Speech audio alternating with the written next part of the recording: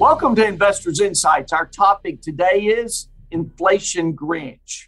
We chose that topic because of the discussions we're having with our clients and phone calls and in-person meetings, Zoom meetings, in regards to where they're saying, do you understand how much Christmas and the holidays are costing me? I think things have gone up in cost. And so we want to address that because inflation has become a hot topic.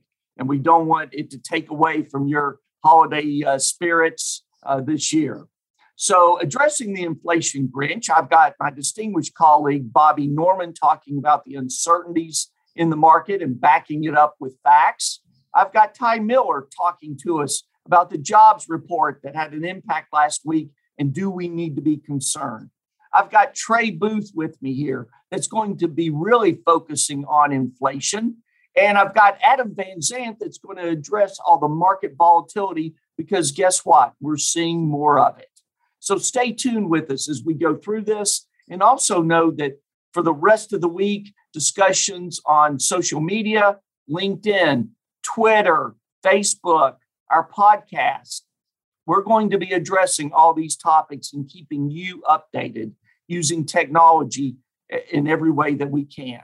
So on that note, Bobby, I'm going to ask you to start off because people are getting concerned. Markets have shown strength throughout the year. Volatility now has picked up. It's year end. Talk to us about possible uncertainties. Yeah, Greg. So after most equity indexes traded back in November, we are hopeful that December will be a more jolly month for equities, as December is historically a pretty solid month for stocks. So as of now, we're optimistic that stocks will kind of sidestep the new variant, as news over the weekend was overall positive on the fact that the new variant might not be as severe as previous variants. So as always, no guarantee, but historically the S&P 500 has gained 1.5% on average in the month of December, which makes it the third best month behind November and April. So as you can see in this chart, December has been up over 74% of the time, more than any other month. So seasonality can be bullish this time of year, which is important right now with COVID and choppy economic reports causing uncertainty and volatility. But we also know that it's usually the second half of the month where we see the best performance. So we've already seen some volatility in the first few trading days of December. So we're hoping that December continues to be the jolliest month of them all. Well said. We want everybody to have a great December. And throughout this year with the volatility that we've seen as we continue to move towards year end, people have become concerned. And you brought up some great points there. And Ty, last week, the market traded back some in regards to job reports. Do we need to be taking that seriously? Give us some insight there. Yeah, thanks, Greg. We're entitled here Inflation Grinch, and the Grinch kind of came out with this headline number of 210,000 jobs. Right. We're expected to have 550,000. So headline number looks bad, but when you dig a little deeper, there's some good news behind it.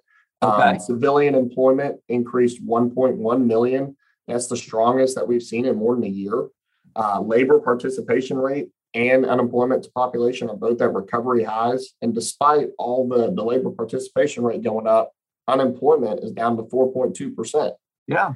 And lastly, average hourly earnings are up 4.8% year over year. Combine that with the hours worked, and worker pay is up 9.4% year over year, even outpacing inflation. So from the consumer standpoint, they may have some extra money in their pocket to endure the inflation that we may be seeing. And great insight there, Ty. And it really complements what Bobby said. And then Trey, you stepped in and gave some really great insight on inflation. That's as I said earlier, a hot topic with our clients right now. So give us insight in how it relates to what Bobby and Ty were talking about. Yeah, absolutely. So since this recovery, but even before that, I think the Federal Reserve and the market and individuals have been much more focused on jobs than inflation. It's been decades since we've really had to worry about inflation, and that seems to have those jobs versus inflation seems to have flipped, especially from what the Fed is talking about. And a lot of data comes out on Friday. Core CPI and the headline CPI, its Consumer Price Index, comes out this Friday, and that's important because it's 5 days before the next FOMC meeting. And so the Fed will have time to digest that information before they present the report on how quickly they may be reducing bond buying, which has been very stimulative for the markets. So this jobs data, which may have disappointed in the past, would have been a little bit bullish. We'd have seen stocks pop because that would have meant the Fed may have backed off their easing.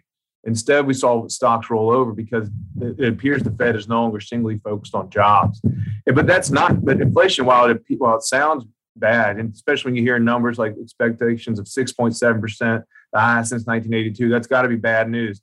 But we're in a very strong position when it comes to corporate America. This chart here I thought was very informative, shows the level of cash in corporate America. It's near record highs and considerably higher than it was last time we were dealing with inflation, which is late 70s, early 80s. So corporate America has a lot bigger cushion where they can absorb some of these price increases. The average American doesn't go out and buy, rebar or steel. They buy stuff that corporate America turns basic goods into.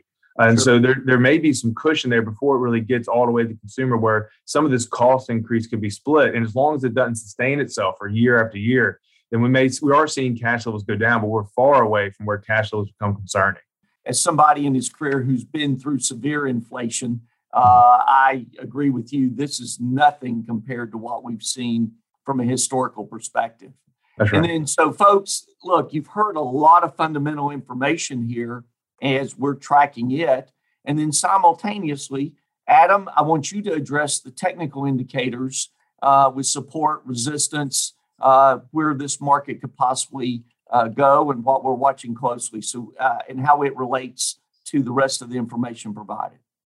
Yep. And I appreciate it, Greg. And like you said, we saw volatility reappear in the markets, the overall markets last week. And very much so.